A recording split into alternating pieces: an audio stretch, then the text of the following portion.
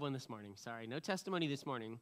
But we have been kind of pursuing a question, kind of landing this series and asking the question, okay, we talked about how we love God, why love matters, and then we talked about last week, how do we love others?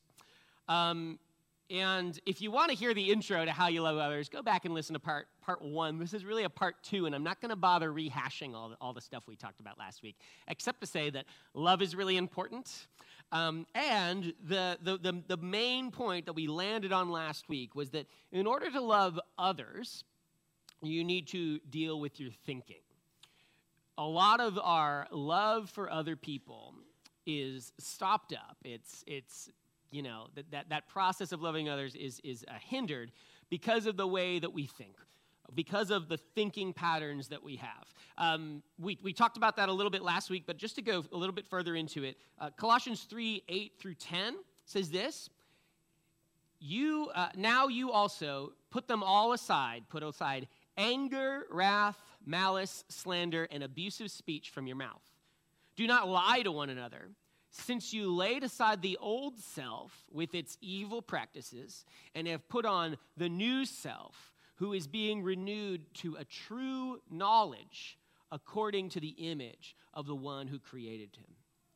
In this passage, and I think throughout Paul's letters, and I would say throughout the teaching of Jesus, there is described the process of spiritual growth. And it is a grace-fueled transformation of the person from the old self to the new self. Something going on that we are a part of as we grow spiritually is by grace growing from the old person into the new person.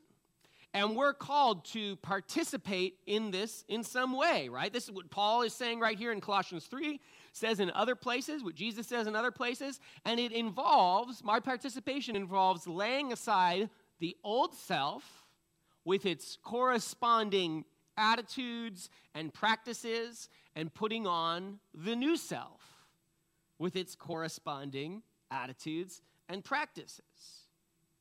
And you'll notice it's not just a call to act a different way, not a call to put on a show, but it's to call to become a different sort of person. That's the thing. There's a difference between just acting like I love people and actually being a loving person. There's a difference between taking off, not yelling at people, right, and loving them. There's a difference between those two things.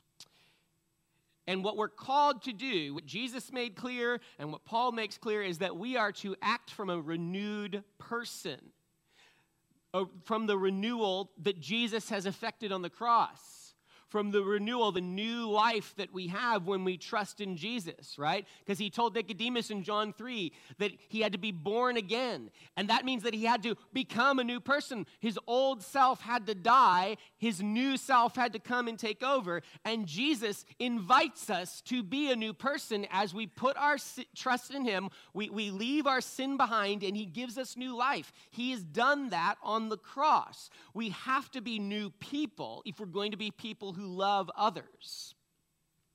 As Paul describes it here, this new self is one who is being renewed to a true knowledge according to the image of the one who created him.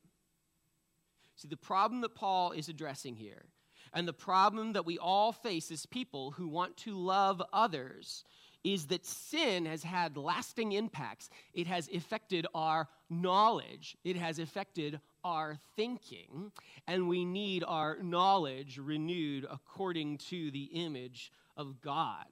We need to become Christ-like. We need to put on this new person that God has made it possible for us to be. But sin has lasting impacts. I've got a little slide here that I think sort of explains the initial problem of sin, right? Sin's impact is twofold. Primarily, sin's impact has led to immediate relational corruption. By that I mean, if we look at Genesis 1 and 2, you and I were created to be in relationship.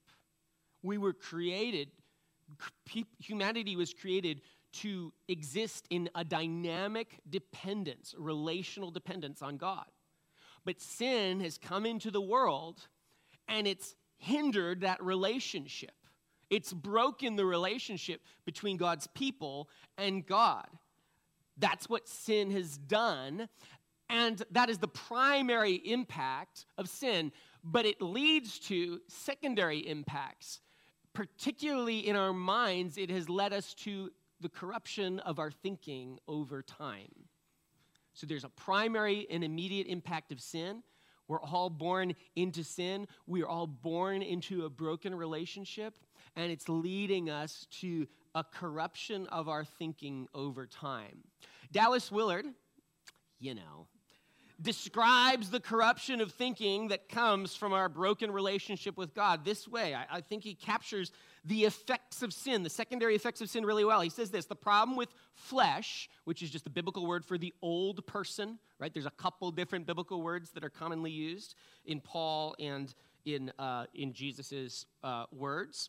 So the problem with the flesh, or the old self, lies in its weakness and lostness when uncoupled from God's Spirit, which is precisely the condition of humanity apart from Christ. To live in the flesh, to live with uncrucified affections and desires, is simply a matter of putting them in the ultimate position in our lives. Whatever we want becomes the most important thing. This is what happens when we're living apart from God. We make our desires ultimate because they're all we have. We look at them as if they were everything in our lives, thinking of my worth, my glory, my appearance, thinking of my power to sustain myself. The corruption of thinking comes from this relational alienation, because what we start to do is we go through life, and we were made for relationship, but we are alien from that relationship. We were made for dependency, closeness, reliance upon God, but we are alienated from him because of sin, and so we make our desires ultimate because it's all we have. We don't have this guiding hand of God. We don't have his presence. We don't have his Spirit in our life anymore because of what sin has done to us. We cannot trust and rely on him. We don't have the capacity. Sin has robbed us of that. And so our thinking becomes corrupt. We replace our desires, our personal desires, for the ultimate good that we were created to have. And our thinking is shaped accordingly. But the good news, and there's good news, is that Jesus came to proclaim and effect that relationship. He claimed to restore it. His death on the cross, the forgiveness of sins bought, the proclamation of grace, the availability of grace and restoration to all people who would, by faith, trust in him, is proclaimed at the cross. Jesus died. He dealt with the problem of sin. He dealt with the problem of alienation. He forgives any who come to him in faith, and he restores the broken relationship. I think I've got a slide showing that restoration. The gospel, the good news of what Jesus has done, has an immediate effect of restoring the relationship with God. It has the immediate effect of anyone who comes to Jesus and trusts him, receives his Spirit. We receive God's Spirit. We're forgiven of sins. We can trust in him again. We can hear from him again. We can rely on him again. That happens immediately when we trust. But here's the thing. Okay, so that immediate restoration, right, happens, and it will eventually, the process of sanctification means that it will eventually lead to renewed thinking over time as I cooperate with God's Spirit, as I trust in him more. But you'll notice this. The secondary impacts of sin lag behind. You get saved. Jesus forgives your sin. He restores the relationship. But your thinking is still shaped according to the lack of relationship. The secondary impacts of sin are not immediately dealt with when we trust in Jesus. The primary impacts are the relationship is restored. He puts his Spirit within you. But you still are called to, and the work of spiritual progress in trusting in Jesus is to reform and renew your thinking. Renew your mind according to the new relationship that God has made possible. I still have, and you still very much have, a way of thinking and living that is stuck in this mode of desire, that is stuck in this mode of a lack of relationship, that is stuck in this mode of self-trust, self-reliance, self-provision. My thinking, just because Jesus has restored the relationship, does not immediately change. That is the work of spiritual maturity. I put myself to that work. That's what Paul is calling the Colossians to. Put off the old, put on the new. Jesus has given you a new person to be. He's restored the broken relationship, but you have to put off the old and put on the new. You have to start to let what Jesus has done impact your life. Spiritual maturity is the putting off of the old self, the self that is driven by desire or lust, which is not only sexual desire, right? Lust is just like wanting something for the sake of having it. Putting off the old self, and I'm called to put on the new self, the one that is driven by love, the one that is driven by trust, the one that is driven by faith. And that is the battle. That is the conflict. That is the work of following Jesus. And that is what we will do this side of heaven. That is what we are called to. I think I've got another slide here. Look, this is the situation all of us find ourselves in every day, if we're Christians, if we've trusted in Jesus. It's a little busy. Sorry. You, as a person, if you've been made new, right? Jesus has dealt with the old self, sin's impact in your life. He's dealt with the primary causes of that, the relational corruption, and he's opened up a way where you can finally begin to relate with God again. But there is involved in the spiritual life a turning from this old self, an orientation towards this old self, and this old way of thinking that is marked by relational distance, self-provision. Like what I have to do is I have to start to orient myself towards the good news, towards the gospel. I have to let the gospel, the truth of what Jesus has done, get deep in my heart and deep in my mind, and that will lead to a transformation of my thinking. That will lead to the formation of my mind, my thinking, my desires over time. As the Holy Spirit is working within me, he's actually going to change what I want, what I hope for. He's going to change my thinking. But I've got to do this work of turning from the old and putting on the new, of forsaking the way I used to be, my self-dependence, my self-glory, kind of acting in this place where, okay, like the only thing that exists is me and my desires, and turning to this world that Jesus has proclaimed, the kingdom of God, where he's present, where he cares for us, where we can rely on him, right? That's what Jesus is talking about when he says to cast all your cares upon God, right? Because my anxious self, my old self, the self in my flesh is just motivated by a desire to preserve myself. And I have existed, I've been taught to, because of sin, I've been taught to rely on my own self for everything. I really believe in my heart that if anything good is going to happen to me, I need to make a way for it to happen.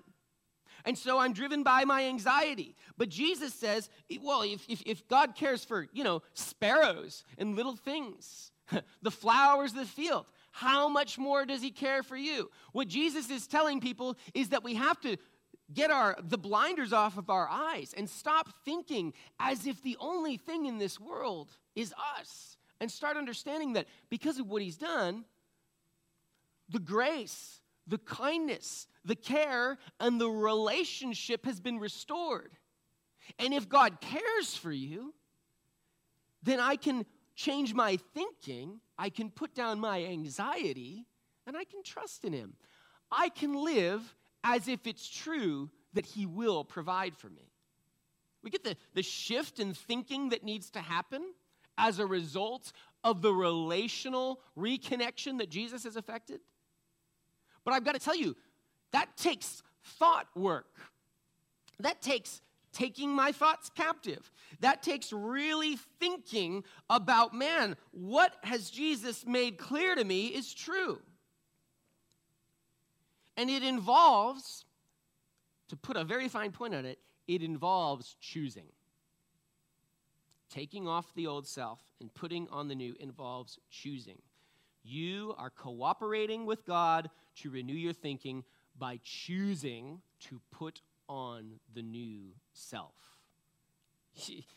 And, you didn't have that choice until God made a way for you to have that choice. But now you have that choice, and he's calling you to do it. Another little Dallas Willard quote here. He says, "The spirit is different from unrestrained flesh with its singular focus on satisfying desire. The spirit is able to consider alternatives. And God prompts us to have an interest in what is better and best." That is where choice comes in. Choice involves deliberation between alternatives with a view to what is best. A conflict between the flesh and the human spirit is the conflict between desire, what I want, and the will for what is best. It is, in fact, the conflict between desire and love. For love is always directed towards what is good and not simply having my desire satisfied. Love is the will to good of its object. To love other people, you have to deal with your thinking. You have to deal with the lasting impacts of sin, because sin is leading you to put your desires first, the things that you want just because you want them first. But love, the gospel, the restoration of relationship, frees you to pursue the good for other people, no matter what it might cost you or what you think it might cost you, because you know that God has your back and nothing will ever change that. Knowing that God has restored the relationship frees me to love people. It frees me to take risks for the sake of the good of others. It frees me even to tell people no, though I might want to make them happy. Because I know sometimes saying no to people is for their good. Whereas if I'm just driven by desire, I'm going to just manipulate every relationship and every situation that I have to get whatever outcome I desire. But if I put the good of the other person first, if I put love first, then I can pursue that and trust myself to God. It's a totally different way of going through life. Love is the will to good of its object. That's what love is. Love just wants the good of the thing that it loves. I love how simple that is to think of love that way. I also love how simple Peter makes the issue of desire. He simplifies it and says this in 1 Peter 2:11. "Beloved, I urge you as aliens and strangers, abstain from fleshly lusts which wage war against the soul." You have two things going on in you. You have a calling to love others and to turn away from desire which wages war against your soul. You have the call to flourish in light of the kindness and provision and grace of God, to trust him with the outcomes, and to love other people, to do good to them no matter what, to desire their good and to act accordingly. And you have a call to turn away from these things that are just waging war against your soul. And it all comes down to dealing with your thinking, because your thinking is going to be formed according to either your desire or to love. I've got another little slide, I think, illustrating that. It's a similar idea, right? Sin's thinking is driven by desire, which is actually just the corruption of love. Love that isn't properly set on things that are worth loving. Things like money, power, sex. I don't know, any number of things, right? When you turn things into things that you desire, when you start to use them and you don't consider the good of others as you use them, those are the negative impacts of desire. But love is always the will to good for others. And it interacts with the objects of love for the object's good. We understand the difference? Now, here's what I want to make clear. I think sometimes Christians say dumb things, myself included. We say dumb things like, any desire is unloving. That's dumb. The truth is, sometimes my desires are consistent with love. I can sometimes want things that are consistent with love. Don't think you are called to turn off all desire. That's just not how you were created. In fact, we were created to have desires, but we were created to have desires guided by love and relationship. The stronger thing needs to be love. That's what's important. When love and desire comes into conflict, love needs to win. That's what's important. But don't try to turn off your desires. I think we tried that in the 90s. It didn't go very well. Direct your desire according to love. When love and desire come into conflict, choose love. This is particularly true when it comes to sex. God wants us to love our spouses and love them well. And so sex exists in the context of the marriage relationship because that's where it's safe and good.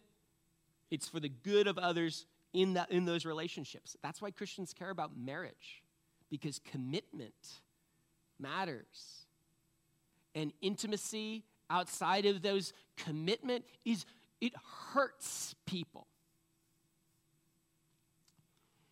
It uses people. The same could be true for wealth.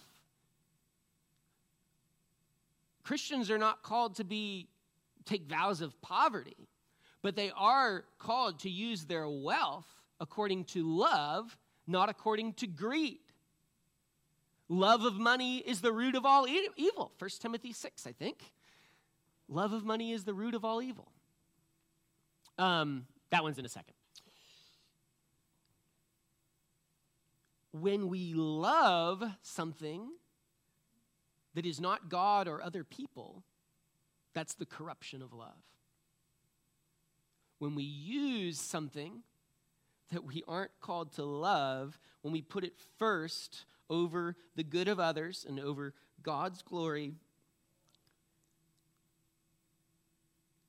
we have corrupted love. We need to change our thinking, and we need to have our thinking follow after and be bound to love. It's pretty hard, I think, in our culture to think through the complexity of this stuff because we live in a land of great abundance.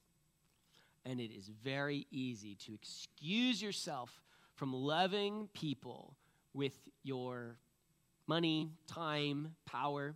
I know. It's very easy for me.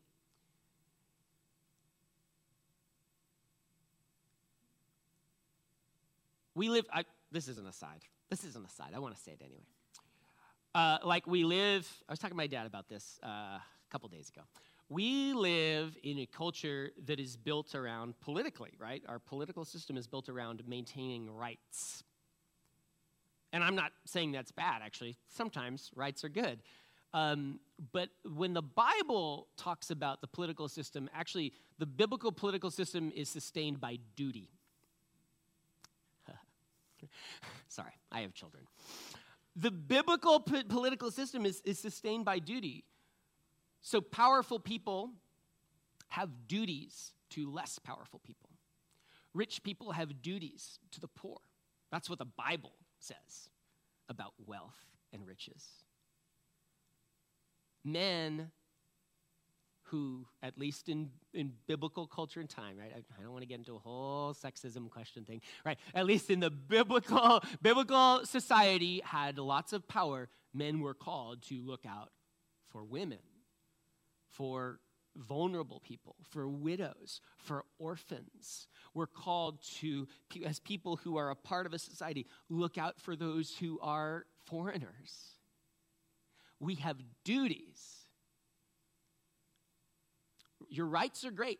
I'm so glad we live in a country where we have rights, but don't neglect the fact that God has said you have duties to love others. Not just feel nice things towards others, but really love them with your actions, with your time, with your wealth. Love is way more challenging of my desires if I really think on it, if I really understand what I'm called to. So, trying to understand, okay, we kind of painted the picture of what's at stake, where we're operating, where our thinking needs to change, and our thinking needs to be led by and, let's say, overseen by love. Love needs to have the last word. That's the shape of it. If we want to love others, we're going to will their good. And we're going to will their good at the expense, sometimes, of our desires. So practically, how does that work? How do I will the good of others? How do I become, because this is the real question, how do I become the sort of person who loves and who acts from love? How do I become the sort of person who acts consistent with love, who when faced with an inevitable conflict between the old self and the new self, between desire and love, chooses the right thing, chooses the new self, chooses love? Well, I do like how it's explained in 1 Timothy.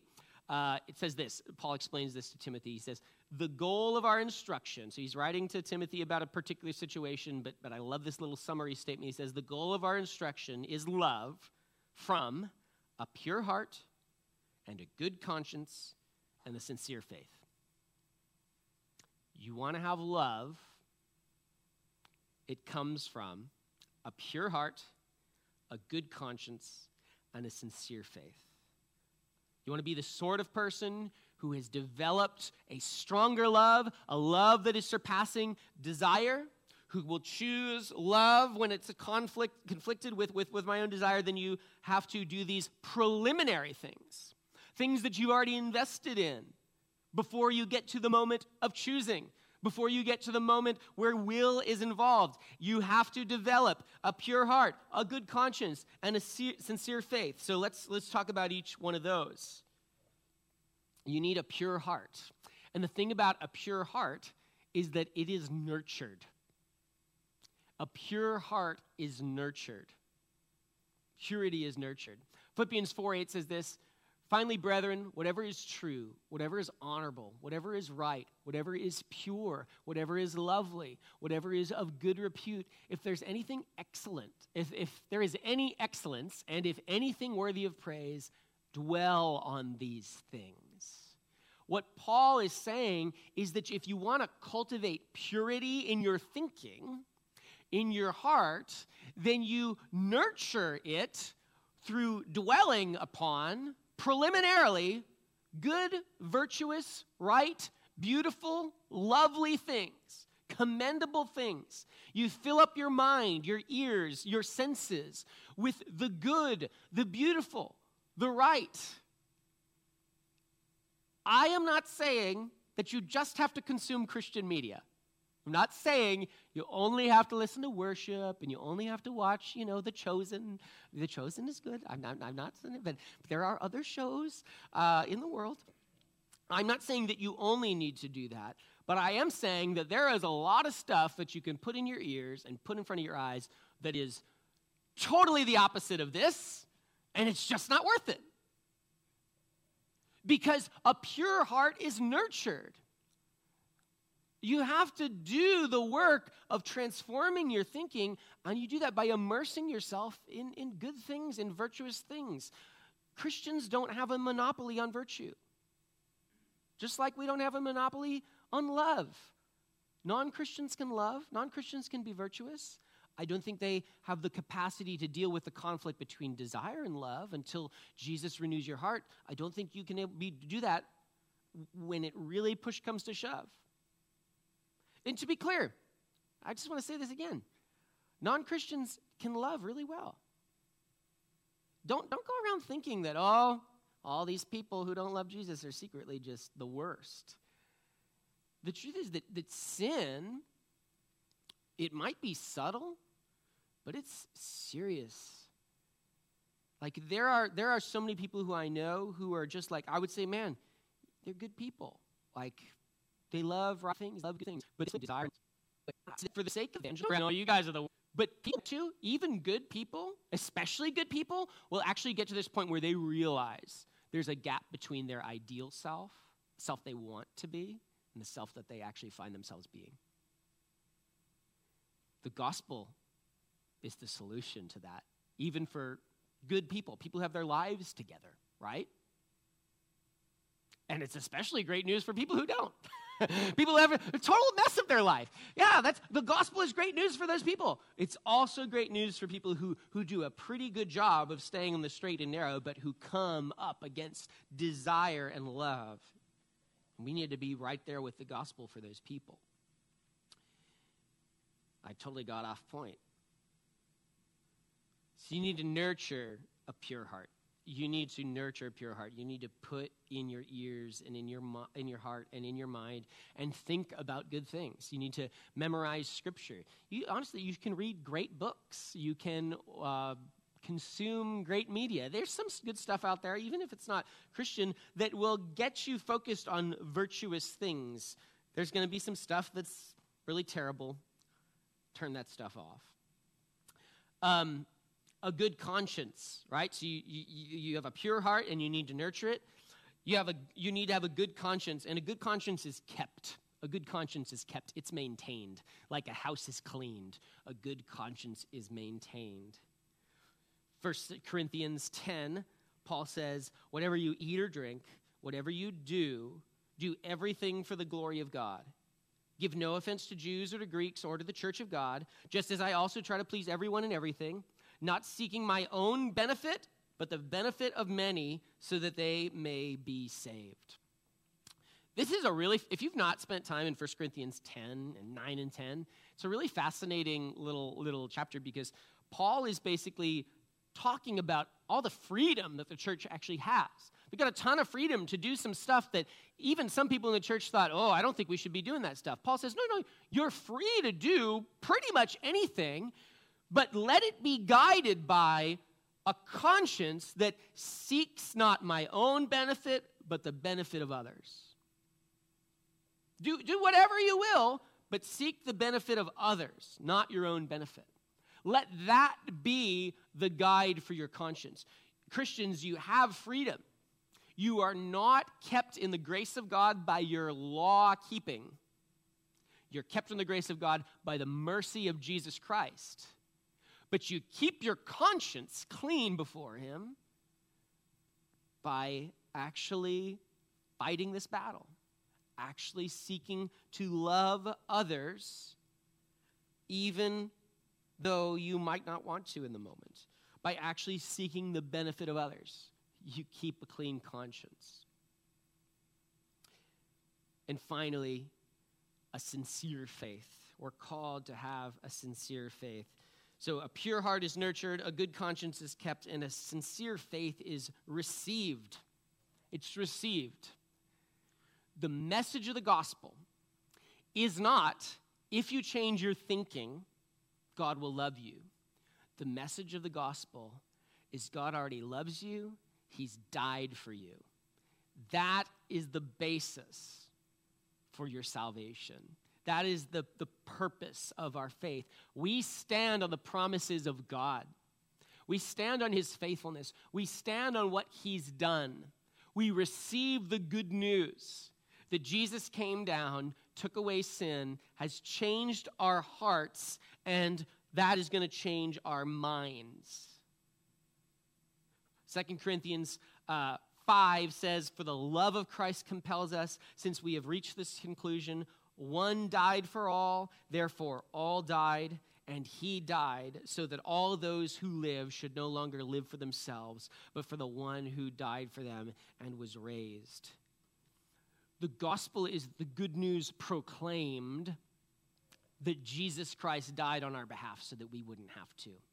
And in doing that, he has freed us to love, freed us from our desires, freed us from being stuck in our sin, from these thought patterns and this way of life that was leading to futility and brokenness and pain for us. He's freed us, and now we can trust in him. We can live for his glory.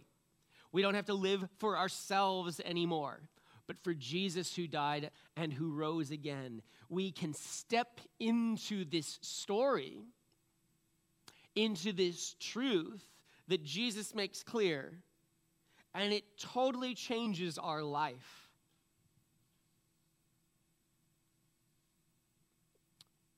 And it's so easy to forget, right? To get into this place of guilt and shame, of starting to bear and feel guilty about all my failings. But the thing is, Jesus has taken your sin. He's separated as far as the east is from the west.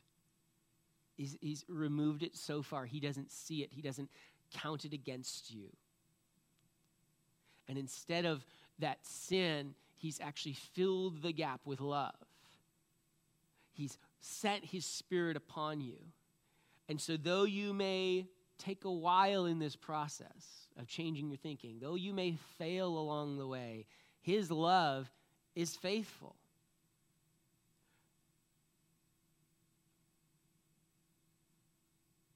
You were never saved because you were good.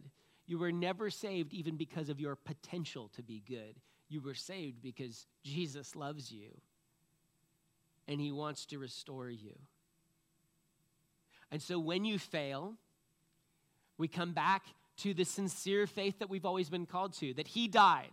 He died. He made a way. He took away my sin. I don't stand in guilt any longer. He's carried it away. He's given me that new life, a new heart. And so, yeah, I might be slow, and I might have these old thought patterns, and I might have selfishness in me, but I know that that doesn't condemn me because I'm set free by the blood of Jesus. And the more I just think about that and dwell on that, and I think about the fact that I have nothing to fear, I have only him to trust, then I am free to live a life for him more and more. I'm free to put down the idols and the things, my desires and the things that I've trusted in instead of him more and more. And guys, that is we have to press into that. We have to press into that. One of the practices that I call you guys to is to every day to examine your life. You know, these become practices. We've got them in the lobby if you don't know what I'm talking about. Take a picture of them. To every day examine your life. And it's not to sit and think about all your failures. I'm asking you to end your days by thinking about the ways that God has been kind and gracious to you. Because that's the truth of the gospel. The faith that we've received is that we have been embraced by, forgiven by God, had our relationship restored. He's taken care of all the primary effects of sin immediately. Like there's nothing separating me from God anymore. And the work that I have to do is to just keep pressing in and standing upon the truth that Jesus made clear, that the sin is gone, it is erased, there's no guilt or shame anymore. I stand forgiven by the blood of Jesus. I am adopted in, a son and daughter of the King. And I can go right into his presence, and I can know that he loves me and welcomes me. And my sin is no longer the thing that he sees. He's taken it away. He sees me, and he loves me, and he pours out grace, and he pours out kindness. It's the faith in which you stand on. And so end your day saying, God, where did you show up? Where were you kind to me? Turn off the thing in your head that says, oh, where did I fail you, Jesus? Because the answer is actually you failed him so many more times than you could even know, and so much to the point where you don't even need to think about it. You need to ask yourself the question that is faith is, God, where were you faithful? Where were you working? Where are you leading me tomorrow so that I might live for you and not for myself? Forget about the sin. Jesus has paid the price for it. Walk into new life. And as you do that, pursue love. Let love transform your thinking. And you'll be a different person. Man, I want us to be different. I want to be different. I want you to be different. Not because you're not great. I already love you. But because I actually think Christians too much are like complaining about life and, oh, how hard life is, and, oh, it's just a struggle. Man, life is a gift. Life with Jesus is a gift. To be a person filled with love, to have that kind of hope in the midst of difficulty, that's awesome. And if you don't experience it as awesome, and I'm not saying you don't go through grief and difficult times. I'm not saying that this isn't a struggle sometimes. But if for the most part you're just down on life, man, just remember what Jesus has done. It's good. It's really good. All right, I should have invited the worship team up here, but now they're going to do it, and I'm going to awkwardly stall. That's okay. You guys will forgive me. Lord, thank you so much. Lord, thank you that you call us to love others, Lord, and you give us the equipping to do so. Lord, you deal with the persistent problem, this primary problem of sin, relationship broken, Lord, like alienation from you. Lord, you take that away and you give us your Spirit, Lord. And then you invite us to cooperate with you in this totally awesome and beautiful transformation of ourself. Lord, that is not a heavy burden. Lord, that's just fun. Lord, let us learn to have fun with you as we trust you and as we realize that you're good and gracious, Lord, that you've invited us to something better than what we used to have, which is just pursuing our own selfishness. Lord, we can pursue you in all your goodness. We can love others freely, Lord, because you have our backs in every circumstance. Lord, you turn all things for good. So we are thankful for that, Lord. Lord, would you build us up? Lord, would you call us to a real, deep spiritual lives, Lord? Holy Spirit, I pray for everyone here right now that we would no longer look to the old, but look to the new. Lord, even not look to the good things you've done in the past, but we would look forward to the work you have yet to do in our lives. Holy Spirit, get us excited. Give us pure hearts,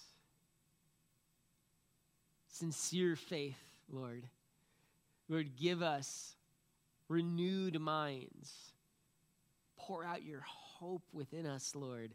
Lord, let us be excited to love the world you've put us in, even though it gets crazier every day, Lord. Your gospel let it become more vibrant to us. I pray that in Jesus' name, amen. Hey, let's worship together.